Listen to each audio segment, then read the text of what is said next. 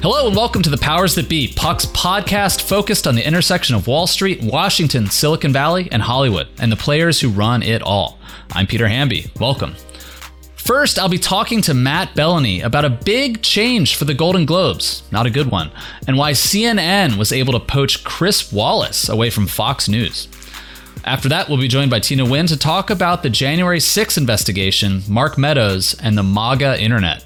And finally, Teddy Schleifer will swing by to discuss the campaign to recall San Francisco District Attorney Chesa Boudin, the pissed off techie elites behind it all, and what it says about the progressive moment.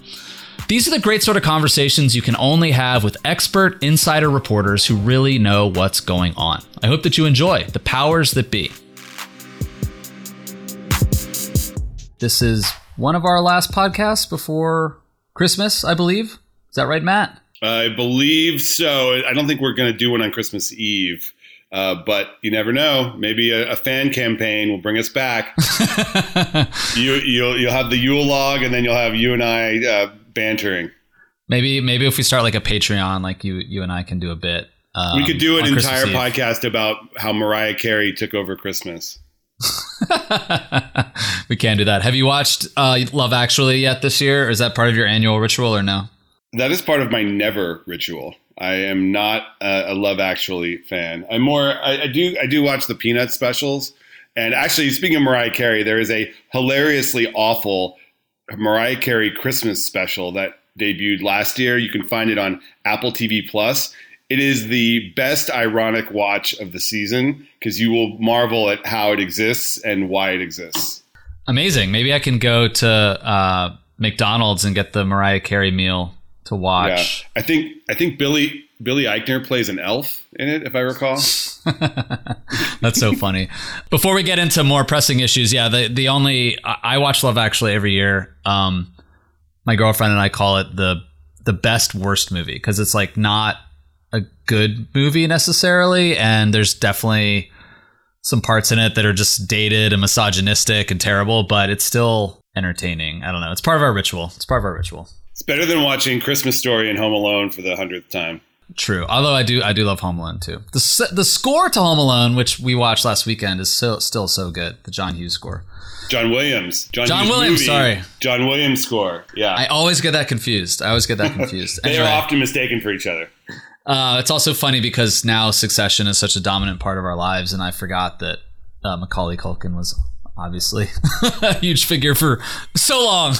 You know that Kieran Culkin was also in the movie, yeah. Yeah. We figured that out. He's the kid wearing glasses. The bedwetter, the one they don't give Pepsi to. Good Pepsi sponsorship in that movie. Anyway, so Matt, typically this time of year, the holidays, is when we start to talk about big awards movies and nominations.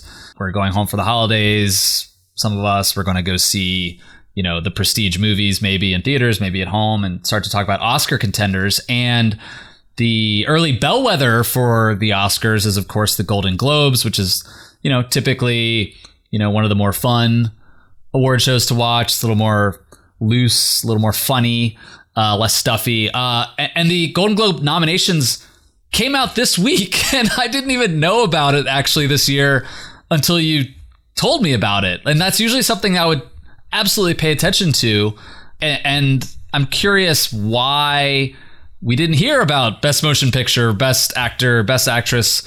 Why are we not hearing as much about the Golden Globe nominations this year?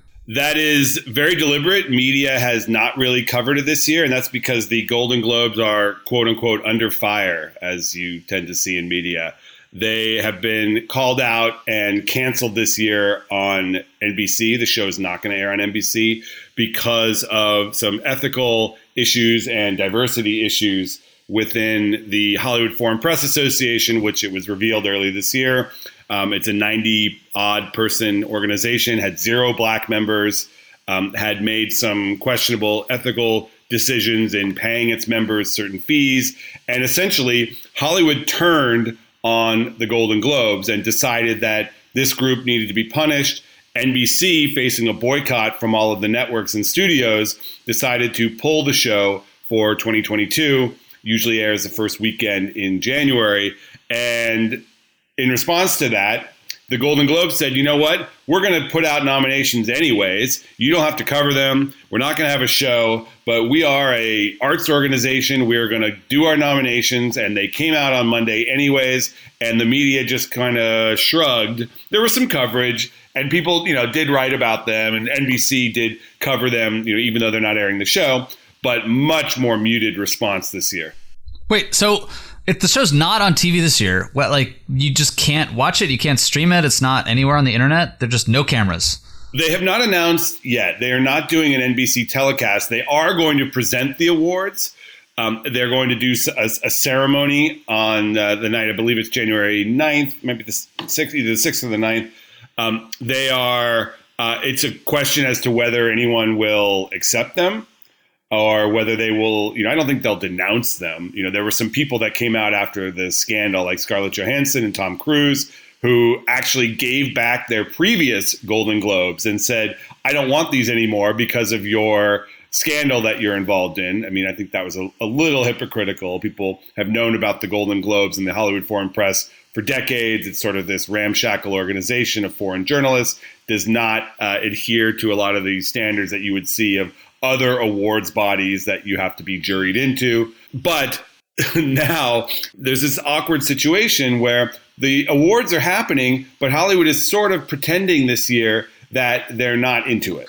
Yeah, so that's a question I have about this, is that the Golden Globes are obviously under a dark public relations cloud, but are people in Hollywood and the industry really not paying attention to who got nominated and who wins this thing? Because, there's obviously an inside game and sort of an effort to campaign to win these big awards. And whether or not the Golden Globes are on TV, if The Power of the Dog or Belfast or King Richard wins Best Motion Picture, that would still be seen as a cue to other award shows, right? Sure. Am I wrong? Okay. Yeah, absolutely. It's not going to have that promotional platform. The beauty of the Golden Globes has always been that, yes, it's an indicator of the Oscars, but it's also a powerful platform on its own because the nominations come out right before the Christmas holiday movie-going season. You would always see advertisements saying 10 Golden Globe nominations, and it would help, pack theaters over the holidays.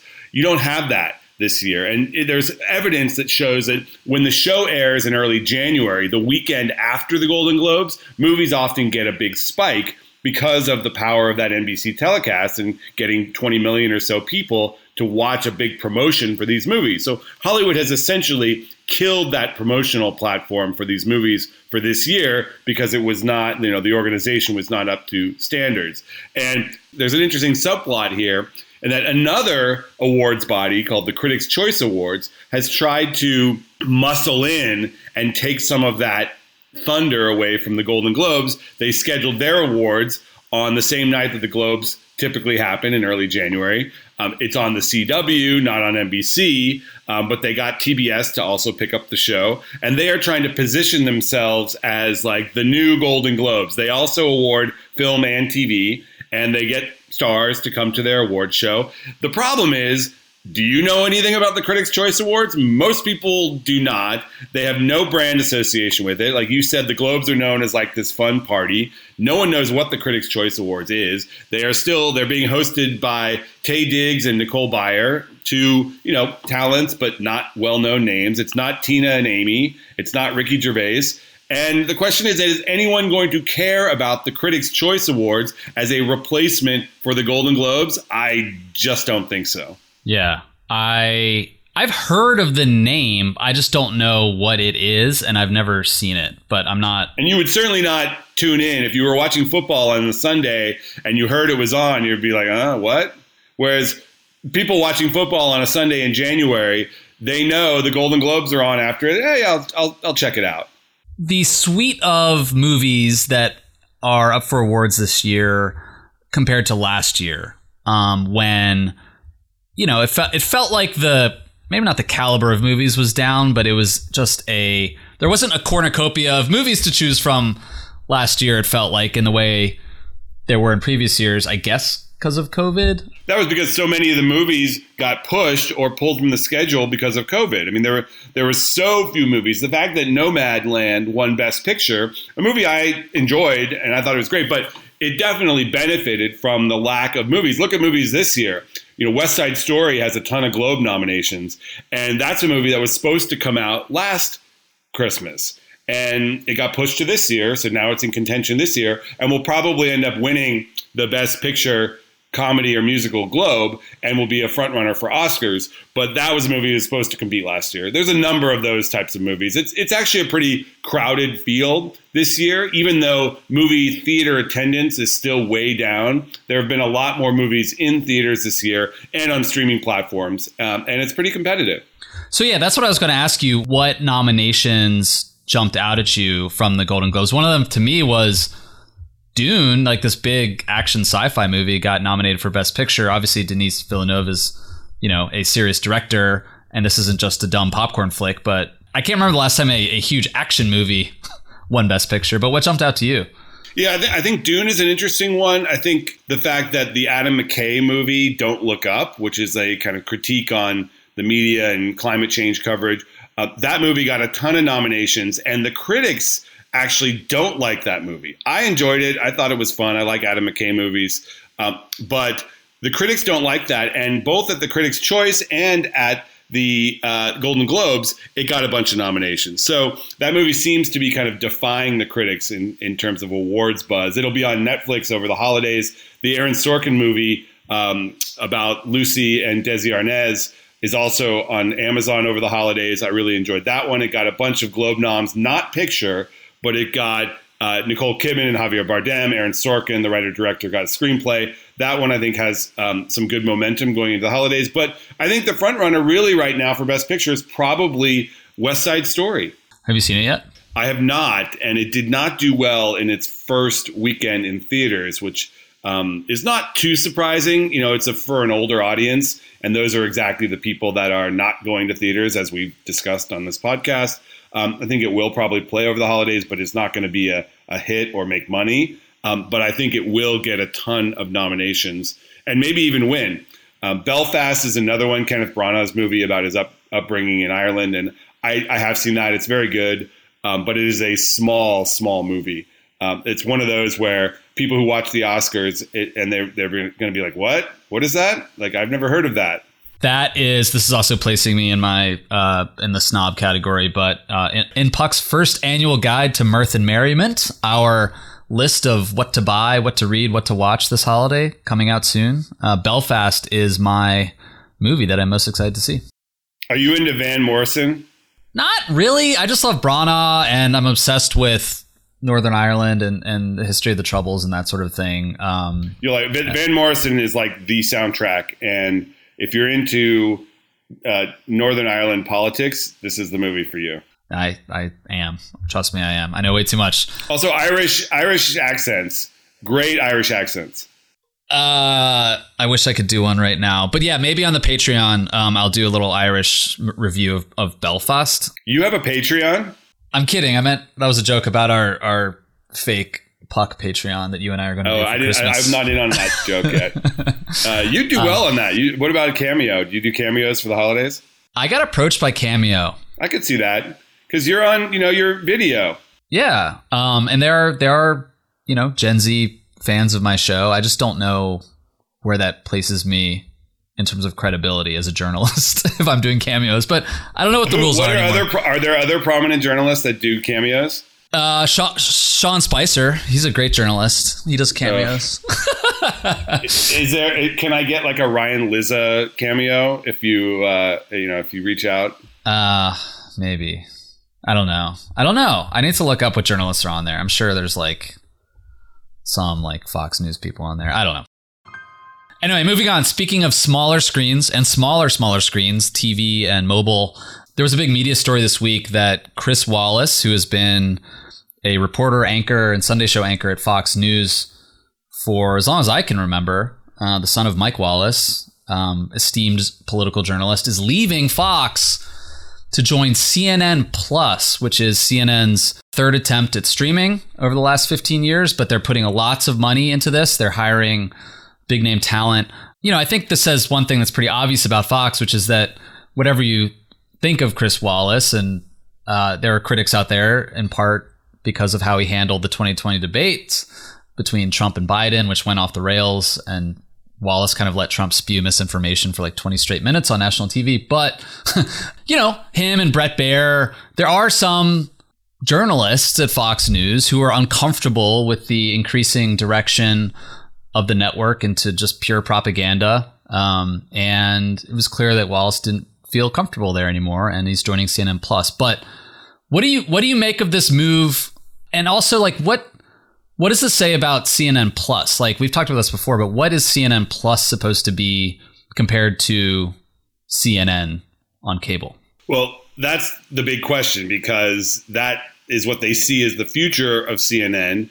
And they have to do what a lot of these legacy companies are doing, balancing the linear channel with the future of what the streaming platform is going to be. And I think that it signals a couple things. First, it signals that Jeff Zucker, the head of CNN, is willing to spend to boost that streaming channel. We know he's gone after a couple of other people and bringing in a very prominent journalist. Yes, he is in his 70s, and yes, he was at the end of his contract. So it's not like it's, hiring Hannity or one of the huge stars of Fox News. But Chris Wallace is a name, and he is the straight news face of Fox News. I also think it's signaling that there is going to be a shift away from what has defined CNN over the past 5 years, which is this anti-Trump kind of resistance TV, calling out the anti-democratic forces, all of that stuff that has really defined CNN, especially in prime time in the US.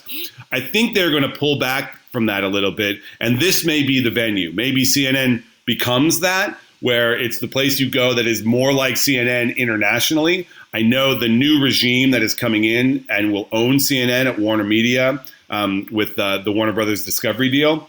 That new leadership really wants this CNN international product to have some greater influence on the American product. And how that manifests itself is to be seen, because I still think that Americans like programs in prime time, and they like that talk radio format where there's a host with others on there, that there's a perspective. I just don't think it will be this brand of kind of resistance TV that we've seen. One of my biggest preoccupations in journalism is that the decision makers, the journalists themselves, frequently don't think enough about what the audience wants and how can we fit into the lives of the news consumer out there. And decisions are often made in executive suites in Washington, New York. And so my question is, who is the person that is going to subscribe and pay for CNN Plus but not watch CNN on TV, or vice versa? I mean, who are they programming for here? Just people who care about news but don't have cable subscriptions? Well, it's a younger audience, obviously, because the streaming audience is younger. But I think what the ownership of CNN sees is it's a differentiator. HBO Max is the streaming service of Warner Media. They are spending billions of dollars to program that service.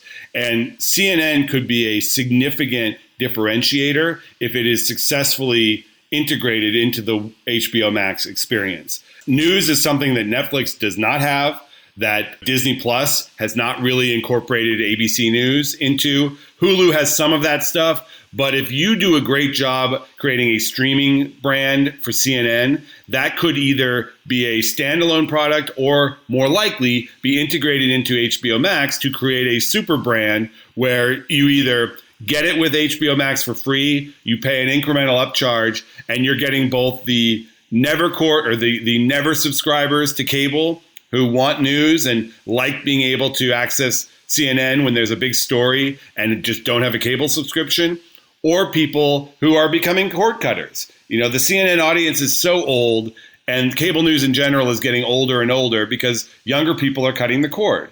And this is where they see the audience going. And I think if they can successfully transition them into the streaming product, that's going to be a big differentiator for them.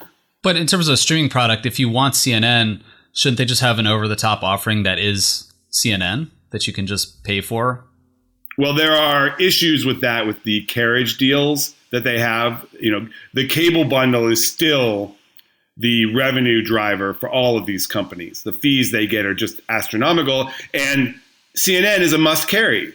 what cable offering is not going to offer CNN? They're going to offer it for, like you said on the show, the 7 times a year when CNN is indispensable, even if you don't watch Don Lemon or Anderson Cooper. So they're not going to sacrifice that revenue, but they have to come up with stuff that can live on CNN Plus that will be additive, interesting. I think they'll probably put documentaries there. CNN's done a great job producing documentaries lately. I think they'll probably put additional shows from their star anchors. They'll bring people over there like Chris Wallace and others to do shows primarily for CNN Plus, but then they will appear on CNN periodically. Like you put Chris Wallace into a debate situation or have him appear on Sunday shows occasionally. You're going to see a lot of pushing on CNN towards the streaming product. You're already seeing that on Fox, where they are plugging the crap out of Fox Nation, which is the Fox attempt at a streaming service. And they have gone they are using Fox Nation as like the crazy town machine, the stuff that's like so outrageous and extreme that it doesn't fit on Fox News. They are servicing the super fans of Fox by putting like the Tucker Carlson Patriot Purge documentary there. And, what was that duo? The Trump fans, the African-American women, Diamond and Silk. Remember Diamond and Silk? They were on Fox Nation for a bit. Like they're just putting stuff there that only the Fox super fans like and would be willing to pay extra for. I'm not sure CNN will do that, but CNN Plus will have a brand. I just don't know. I don't know exactly what it's going to be yet. Yeah, and you mentioned documentaries too. Like they have a catalog of Anthony Bourdain shows. They have the Stanley Tucci show. Love that show. Searching for Italy. Yeah, it's great. And then they just announced, as of this taping, Eva Longoria is coming to CNN Plus to do a mini series called Searching for Mexico, where she's going to travel across the country and explore cuisines and culture. And that's the kind of stuff that can live on HBO Max. I mean, I watched the Stanley Tucci show, not on CNN, but on HBO Max. And if there was a CNN branded tile, CNN Plus, within HBO Max, that would absolutely replicate the Disney format in streaming, where they have essentially brought together their brands. And if you want to watch nature stuff or documentaries, you click on Nat Geo. And if in the future, if you're on HBO Max and you want news or you want documentaries, maybe you'll click on CNN Plus. Well, Matt, it was good to talk about CNN this week with you and not have to talk about Chris Cuomo. So that's a good way to go into the holidays. Excellent. All right, Matt. See you next time. Thanks, buddy. Thank you. Coming up, I talked to Tina Nguyen about Mark Meadows, the former White House chief of staff, who may now be charged with contempt of Congress. Thanks again for listening to The Powers That Be and for supporting Puck, our new company focused on the inside conversation, the plot that only the insiders know. The real story at the nexus of Wall Street, Washington, Silicon Valley, and Hollywood. Puck's content is great. Our scoops and analysis will help you understand the most important stuff happening today. And when you subscribe to Puck, you're supporting our great team, empowering us to do the work that really matters, to grow our business, and to pave a path for a new media model. So check us out at puck.news.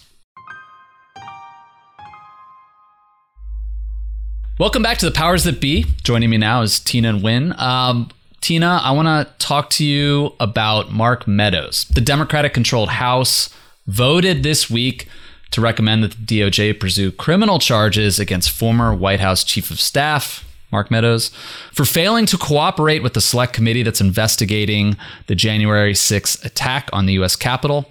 It was a party line vote with the exception of 2 Republicans who voted with Democrats. Liz Cheney of Wyoming and Adam Kinzinger of Illinois, both never Trump Republicans who are on the select committee. Tina, I want to ask you about Meadows. He was initially going to cooperate with this investigation and then decided not to. Why is that? Is it because Trump got a bug in his ear and was like, don't do this? Be my Tom and go to jail? Oh, God. It's so no one really knows. He's like Mark Meadows, for all the time that I've covered him, he seems to want to go back and forth between being kind of respectable and being super, super Trumpy. I mean, remember how a couple weeks ago he wrote in his book that Trump got COVID and didn't tell anyone before the debate. And then Trump said it was fake news. And then Meadows went on Newsmax and said, yeah, that was fake news in the book that I wrote. His own book. His own book. Oh, my God. And yeah, like, I think he gave Congress enough to work with, but then backed away from it. But the things that he gave Congress are kind of incriminating and super damning, and at the very least make Fox News hosts look real stupid.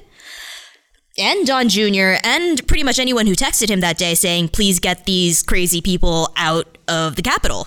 Well, that's what I want to ask you about, because just to rewind a little bit, Steve Bannon also declined to cooperate with the January 6th committee. He was held in contempt by Congress, and the Justice Department basically affirmed that. Meadows had a more plausible claim to executive privilege because he did work in the White House, in the West Wing, as Trump's chief of staff when all this stuff was going down. But he was cooperating for a while, so it sort of seemed like he waived that privilege and gave the committee a bunch of documents from that day. And so, you know, a variety of slide decks came out and a bunch of text messages came out. And Tina, what did they say from January 6th? Oh boy. There's so many. I have to recall correctly. So there were a lot of texts, some of them coming from Republican colleagues who were more like allied with Trump, saying, okay, please get these guys out of the Capitol. Please tell Trump to tell the protesters to go home and make a really firm statement saying going home. Please go home. Then there were these other texts from other members of Congress saying, hey, can you get Mike Pence to declare that the electors chosen in XYZ states are actually unconstitutional, and now Pence doesn't have to gavel Biden in as president.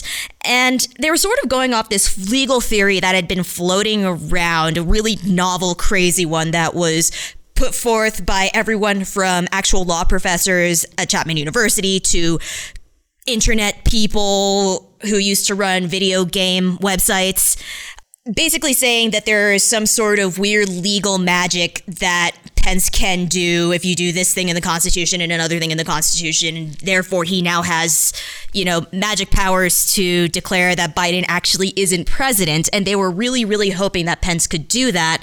Pence obviously didn't do that. But the fact that I think it was Jim Jordan and someone else was trying to lobby Meadows to do it. Weirdly enough, before I hopped on the call here and the podcast, I was reading some piece in The Federalist saying that Adam Schiff had actually cut off half of Jim Jordan's message to Mark Meadows and only showed the portion that said, hey, get Mike Pence to declare the election invalid. But then you didn't have all this other stuff at the bottom of it that also had some sort of other, I don't know. It's really confusing, but the general gist is people were telling Mark Meadows either to call the election illegitimate or get everyone to get out of the Capitol and end the drama of the insurrection. And Meadows, I guess, didn't do either of those things. Yeah, and so there's these texts are fascinating, and I want to say for the audience, just to explain Mark Meadows' background, he was a member of the Freedom Caucus in the House for many years before becoming Trump's chief of staff, and that was a group of congressmen and women who were very right-wing before Trump, were pretty staunchly, you know, probably more in the Tea Party camp, I would say, you know, anti-John Boehner during the Obama years, etc.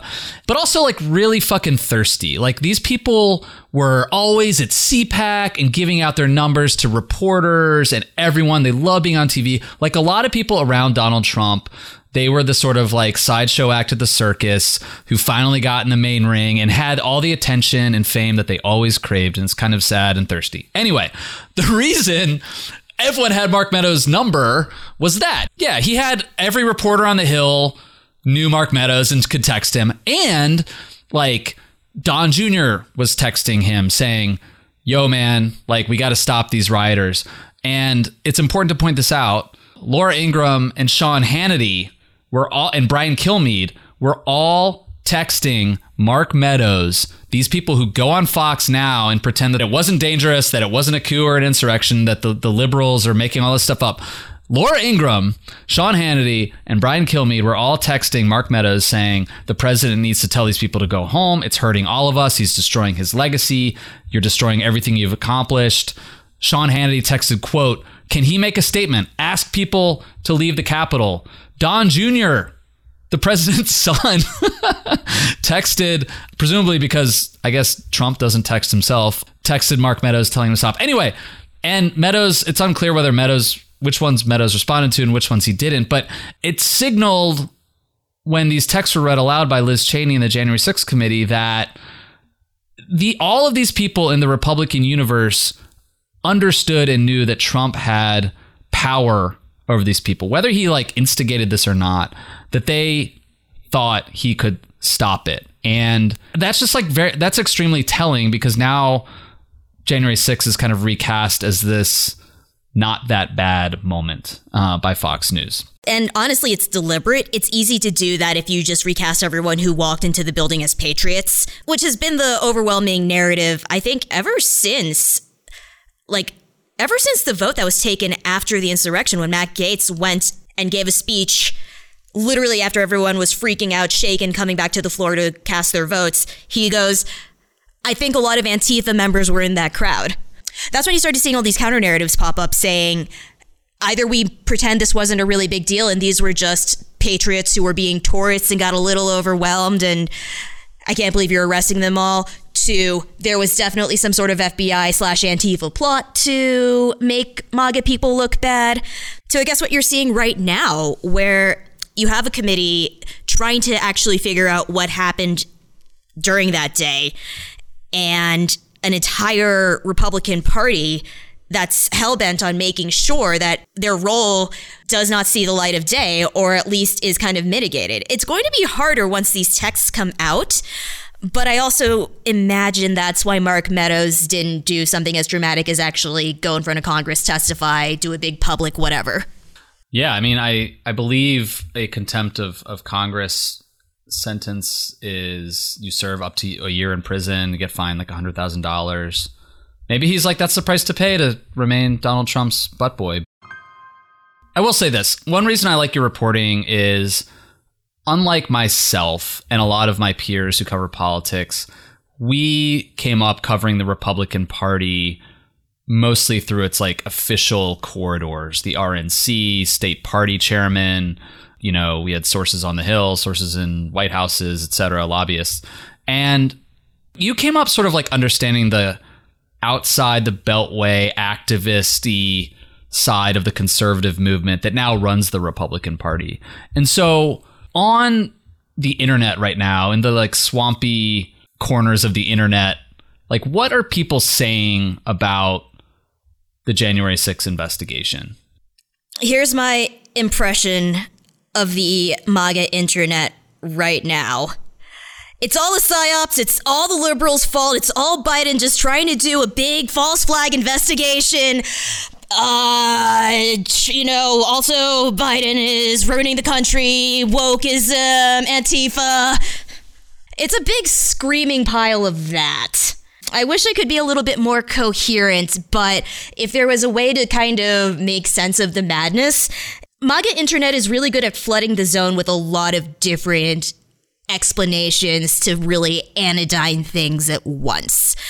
Do you remember in November of last year when people were trying to come up with 800 different ways to explain why Biden won in a couple of states, and they ranged from things like mail-in ballot fraud to China kind of came in and started switching all the votes inside the Dominion machines, to we saw these guys taking boxes of votes. Why did the basement flood in Atlanta, Georgia, when they were counting votes in Macomb County? You know what's weird? I went to the McDonald Observatory the other night, and it's this beautiful observatory near Fort Davis, Texas, one of the darkest regions in the country. And I was sitting at this stargazing party, which is this cute little thing, a guide comes and shows you where all the different planets are in the sky. And she pointed out that, like, even though that there are known constellations that the international community has sort of adapted, then they're based on Greek mythology, all these other cultures were trying to find their own ways to explain the stars. And so they came up with, I don't know, the Southern Cross in Aborigine culture. They thought it was a great emu. The Chinese saw Sagittarius and thought that was a dragon. We look at something as simple as Biden won these many votes, and therefore he won the election, therefore he is president. MAGA internet, specifically MAGA internet, maybe the Republican Party as a whole, but MAGA internet, which kind of sets the agenda for the party these days, they look at this result. It doesn't match what they want to see, and they'll come up with 80 billion explanations for it. At some point, I can recap to you the entire time I went to the Mike Lindell Cyber Symposium, and that was just a peak moment of denialism going haywire. So you take something that happened, you take a fact, you take evidence, and you respond to it with a like literal fire hose of just 100 random things that stoke the Republican base, and there's enough stuff in that avalanche of like nonsense for people to just grab onto one or two things. And then that's why you turn around and see when like the Daily Show goes to like a Trump rally and they interview Trump supporters and they're like, what do you think about the election? Like, well, I saw on Facebook or I heard on Fox or I heard from my friend that it was because of this voting machine thing or because of, you know, Hunter Biden, et cetera, et cetera. Sharpies. One voting location in Arizona that used Sharpies instead of ballpoint pens, which made the machine count the vote for Biden instead of Trump. Yeah, no, it's just a fog of bad information. And, you know, like it or not, for the right, it works at least to keep their troops in line. But one thing I do want to talk about in terms of real world outcomes of this is, and going back to the House, is... What is reality, Peter? I don't know. It's definitely Twitter, though, right? It's definitely Twitter. Oh, yeah. So Paul Gosar, Marjorie Taylor Greene, Matt Gaetz, they've all been saying in recent days that if Republicans take back the House next year, which, you know, if the rules of history apply, will happen, that Kevin McCarthy, the leader of the House Republican caucus, doesn't have the votes to be Speaker. And someone of their ilk, you know, the more MAGA, Stop the Steal type, Marjorie Taylor Greene lunatic, that's the beating heart of the Republican Party and the Republican caucus. And someone like that will have to become House Speaker. Is that true, or are they just like blustering for attention? If that's true, then oh my Jesus Christ. But it seems it seems plausible though, because again, like they have a point. Mm-hmm. The beating heart of the Republican Party is really with the kind of rabid MAGA base voter. The House of Representatives has always represented the id of the Republican base. And maybe enough time has passed since Trump left where Kevin McCarthy will become Speaker and he'll sort of have to corral the more like outspoken people on his right in his caucus and he'll still be Speaker. Or maybe Marjorie Taylor Greene is right. And like in 2020, we're going to see more Republicans like her winning more primaries and coming into the caucus. And maybe McCarthy won't have the votes. And the Speaker of the House will be someone like Matt Gaetz or Paul Gosar or, you know, whoever else, Jim Jordan. That's the thing, though, because that would like, even if Republicans take the House, does that mean that the people who take the House end up being QAnon spouting MAGA candidates, or will they just be kind of like down the line Glenn Youngkin-esque candidates who don't particularly come into the House saying the election was stolen or whatever? The makeup of whoever wins these seats overall, I think, will determine whether Marjorie Taylor Greene's prediction bears out. And if it does bear out, and I don't know, Red Pill 87 or whatever becomes the next congressman from New Jersey or whatever, then we can revisit this conversation. But if we do, we're also going to be in the territory of maybe they can elect Donald Trump to be Speaker of the House, because that's a theory that's been floating around for a bit. Yeah, I mean, I think Trump would rather run his media company than be Speaker of the House. But what if he could own Biden? What if he could own Joe Biden on a regular basis? Come on, Peter. Still a president, man. The president's got more power than the Speaker. Sorry. I know you Pelosi stands out there disagree, but that's just my take. I just think Trump is happier being someone who doesn't have to pay attention to details and, getting legislation through or blocking legislation or managing a caucus doesn't seem like his cup of tea. Anyway, Tina, thank you so much. We'll talk to you next time. You too. I'm so sorry I broke your brain. Yeah, I need to go. I need to go work out and just not look at a screen for a few minutes. Get away from me. Get away from everything I say. Coming up, Teddy Schleifer will be here to talk about San Francisco's controversial district attorney and what the campaign to recall him from office says about Democratic politics nationwide. Hey, it's me, Peter Hamby. Along with my colleagues, I want to invite you to check out puck.news for the inside story about what's really going on in our culture. It's only $100 a year, which is a steal. If you need a present for your smartest coworker, consider buying them a subscription. Check us out at puck.news. Welcome back to The Powers That Be. Joining me is my colleague Teddy Schleifer, who covers all things money, all things philanthropy, all things. Basically, you cover billionaires. That's the shorthand. That beat has a lot of tendrils, and politics is certainly a big one. You have such a good piece up right now. It's like one of those stories you're like, I wish I had written this, but unlike you, I don't live in San Francisco, but I have friends who do live in Oakland, and I hear about this stuff about the recall of the San Francisco district attorney, Chesa. Say it for us. Chesa Boudin. Folks may know the last name. He's the son of somewhat famous kind of Weather Underground radicals, Kathy Boudin and David Gilbert. If you lived through kind of the more radical days that preceded these radical days, he's a famous family. There are books about his family. I feel like the younger set, myself included, just think of, oh, it's Chesa, of course, Chesa. But there's a long line of previous Chesas not named Chesa, but named Boudin. Correct. And Boudin, Chesa, was also raised by Bill Ayers too, right? Right. So Chesa's parents are incarcerated. His dad just got out, was granted clemency by none other than Andrew Cuomo earlier this year. But yes, Bill Ayers, of course, Barack Obama's father, also Chesa Boudin's father. Yes, I forgot that Bill Ayers was Barack Obama's dad and Bernie Sanders' dad and Huma Abedin's dad. It's crazy. This guy is the Wilt Chamberlain of radical politics. He's gotten around.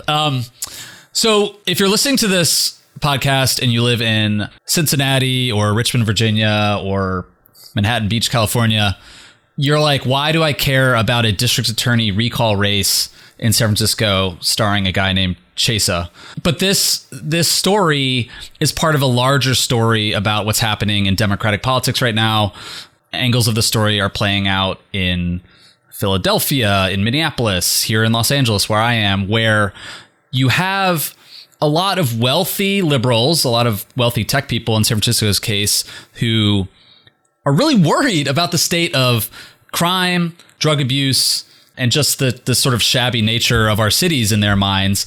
And over the course of the last few years, we've seen a lot of progressive district attorneys come into power in various cities around the country, and they have a certain set of ideas about incarceration, about sentencing, and about how the police should behave within these communities. And so Chesa, and you will tell this better than I will, Teddy, but like he's one of these DAs, and we have seen the Democratic establishment kind of clash here in San Francisco over what they see as, I think Mayor London Breed said this week that the city's gone to shit.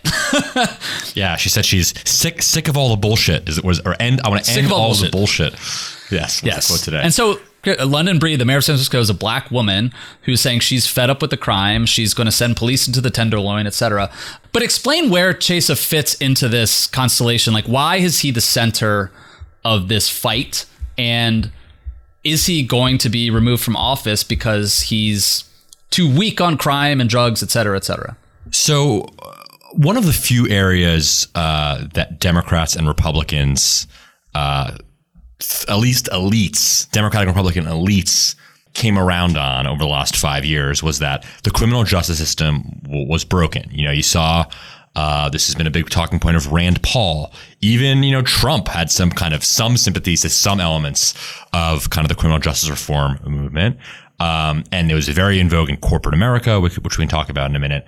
But even before George Floyd, this has been a building consensus. So Chesa is elected in 2019. Before, George Floyd's murder, before Black Lives Matter. It's a squeaker election. I won't bore you with all kind of the San Francisco process elements there, but he wins in 2019. And he did not lie to voters about what he represented. He at the time was talking about how the system was screwed up and that he was untethered to old thinking. Chesa is 41 years old, as we talked about a moment ago. He's an extraordinary story, right? Obviously, not every day that you have a district attorney whose parents are in jail for decades. And that has informed his entire life. He's been talking about criminal justice issues since he was a teenager. San Francisco knew what they were getting when they elected him. So almost immediately, Chesa comes into office in late 2019. So there's a couple of months before COVID. And he pretty much becomes America's most controversial DA, major city DA overnight. He just really de-emphasizes prosecution, at least, of nonviolent offenders. Prosecutors have a lot of discretion over which laws they actually enforce, whether that's county prosecutors, federal prosecutors. So Chesa, pre-COVID, is a national model. Now, certainly he's proven to be an experiment, right? For folks who want to see a radically different criminal justice system, which is what lots of elites said they wanted, right? To some extent, he is maybe pushing it a little bit past what elites said they wanted. But if you believe the system was screwed up and you want to try something different, here you go. So what's happened over the last year, though, is there's been this backlash. Obviously, COVID is the complicating factor. COVID happens a couple months into Chesa's tenure. Lots of the national crime wave that we've seen, prosecutors attribute not to any policies that they've put in place. And look, crime is up basically across the nation in cities that have Chesa Boudin, cities that don't have Chesa Boudin. Crime is way up in Oakland. They have a much more conventional prosecutor than Chesa.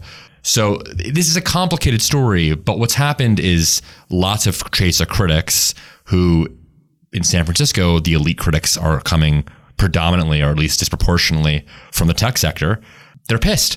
And so they've helped finance this recall of the DA, which qualified last month. It's going to be in June. Lots of people think he could lose, this would be certainly probably exaggerated, but I think in terms of the narrative, which, wrongly or rightly does matter, the narrative would be, wow, the libs went too far. Here's the backlash. To some extent, that's true. To some extent, maybe this is a Chesa specific story. And are the libs in question here, in other words, the people who voted him into office, was it kind of like DSA Bernie activist types? Was it like BLM people? I know this was before George Floyd, or was it just sort of, part after 2018, just that progressive moment where everyone just sort of wanted to vote for the most progressive person on the ballot? Chesa was, I forget if Bernie endorsed him, but Chesa endorsed Bernie. His support came from the left. I wonder if he would even, dispute the word radical. I mean, not in a pejorative sense, but he was obviously proposing a radical change, and fellow quote unquote radicals flocked to him. I mean, Chesa's main opposition actually didn't even come from tech, because his tech hasn't really cared about San Francisco politics really ever until recently. The main opponent of Chesa was the police union, which spent a lot of money to try and elect somebody else. And tech was sort of asleep at the wheel. And now that their cars are being broken into and their homes are being invaded, they've woken up. There's a quote in my story from someone who's very active in this world who says, tech's flaws, they only want to solve global problems. No one wants to spend time on local trashy problems. They want to solve world hunger. They want to solve climate change. Now you're stepping in shit and your windows are getting smashed in. Suddenly they care. And Peter, that reminded me of your kind of Gavin piece from earlier this year, just about I forget what it is, about a transient taking a shit on your front yard. Yeah, nothing changes your politics like a transient taking a shit in your front yard, which was told to me by probably the anti-Chesa LA County Sheriff Alex Villanueva, who was also elected a few years ago as a Democrat, but has really pivoted and leaned into the idea that these DAs are too liberal, that even Democrats care about civil society and picking up trash and homelessness, et cetera, et cetera.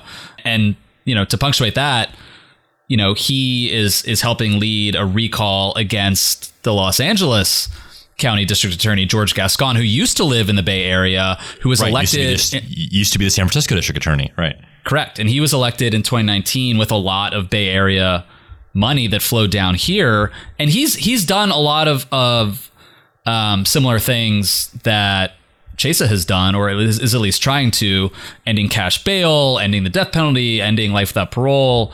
He won't prosecute anyone younger than 18 as an adult. He came under a lot of fire recently because, he pardoned someone who was sentenced to prison for 50 years for murder, and he let him out of prison after 5 or 6 years. And so he's also catching a lot of flack because, the crime and homelessness stuff that's afflicting the Bay Area is also happening down here in Los Angeles. But a question I have though is, are big names getting involved in this race? Are there tech moguls that our audience will know that are jumping in and funding him or funding the recall? I mean, what kinds of people are putting money into this race?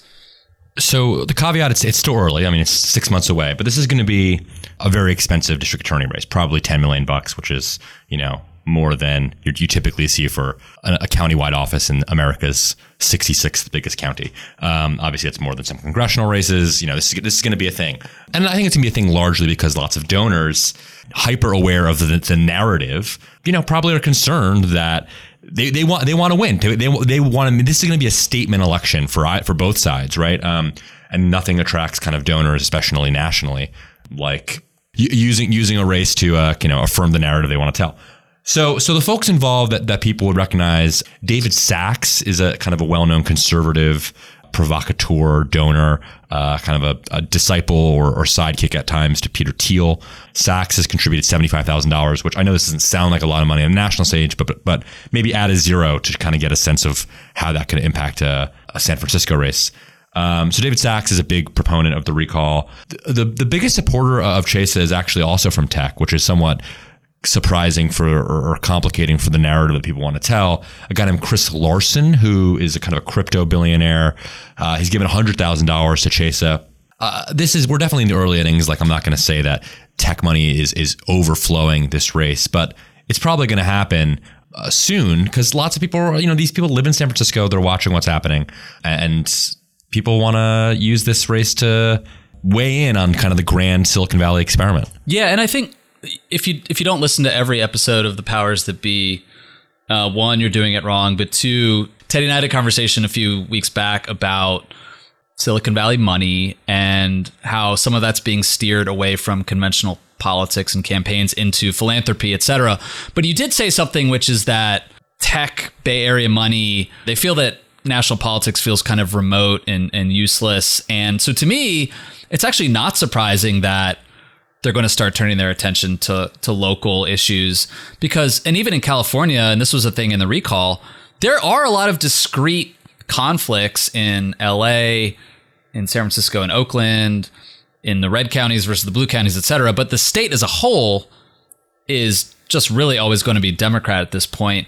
And the more interesting political fights are the ones happening in San Francisco right now that you're talking about. Here in Venice, where I live, they are trying to recall city councilman Mike Bonin because he's another progressive who, a lot of the wealthy homeowners on the west side of Los Angeles don't like the homelessness and the crime and the drug use that's happening in their backyards. I was in LA over the weekend. I saw these Bonin signs. I had to look them up. I never heard of the guy. Yeah, exactly. And you wouldn't have if you live in Texas or Ohio or Virginia, but they are emblematic of these Democrat on Democrat, progressive on progressive fights going on right now, where you have kind of more progressive social justice voices against people who think they go too far. And also Democrats worry that this is also how this plays into the national political story.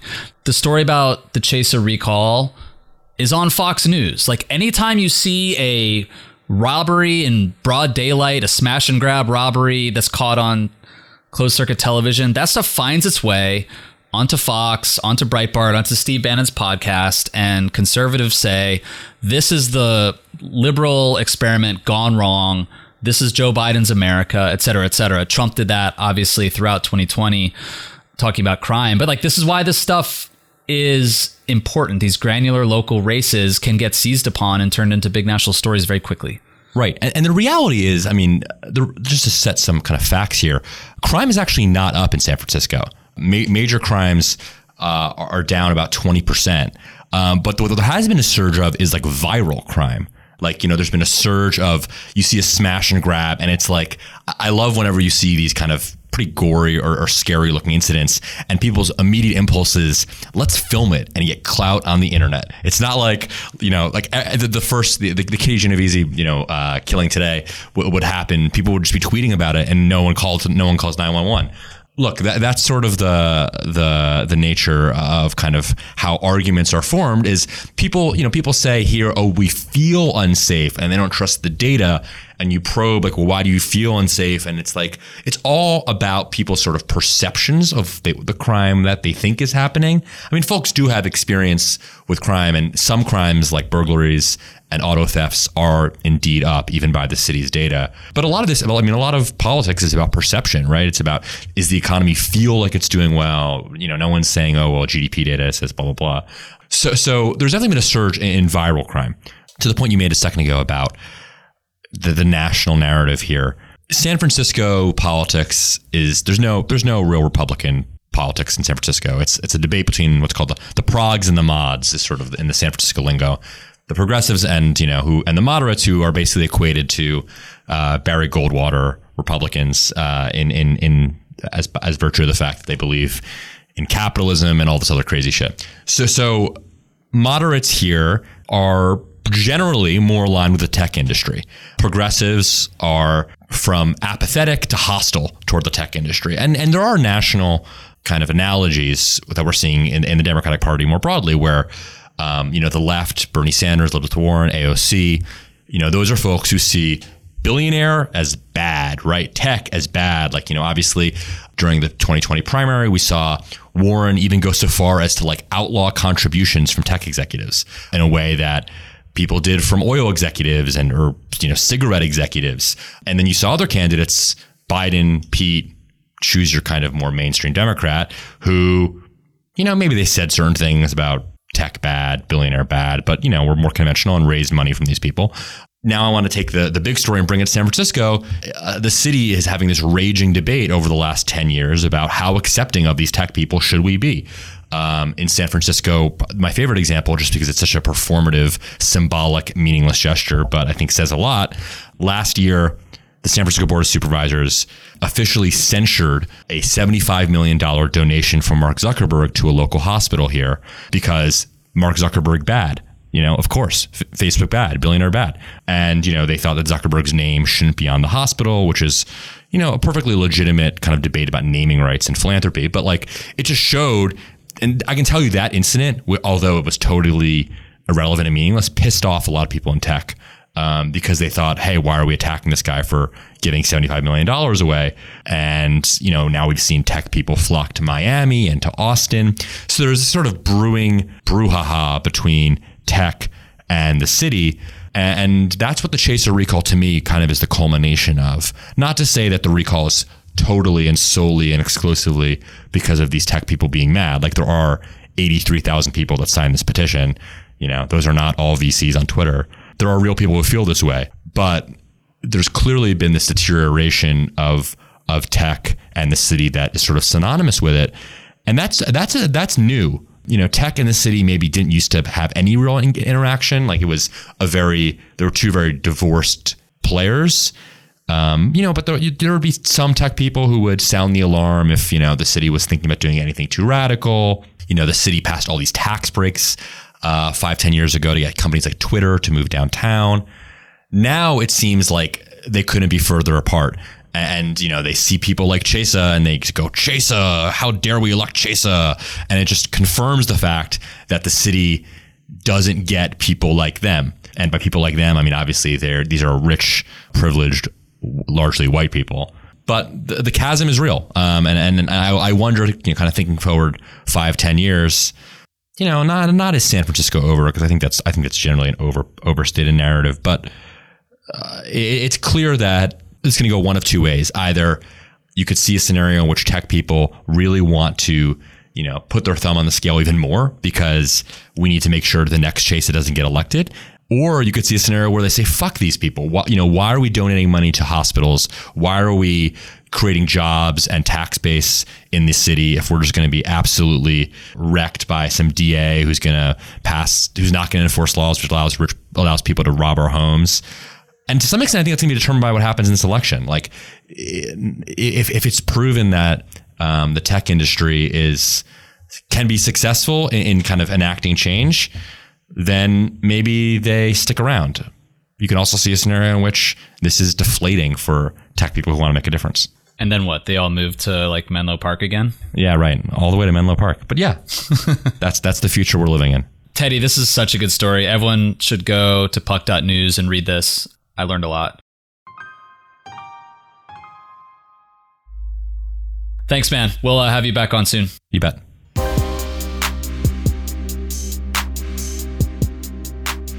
Thanks so much for listening to another episode of The Powers That Be. As a reminder, The Powers That Be is the official podcast of Puck.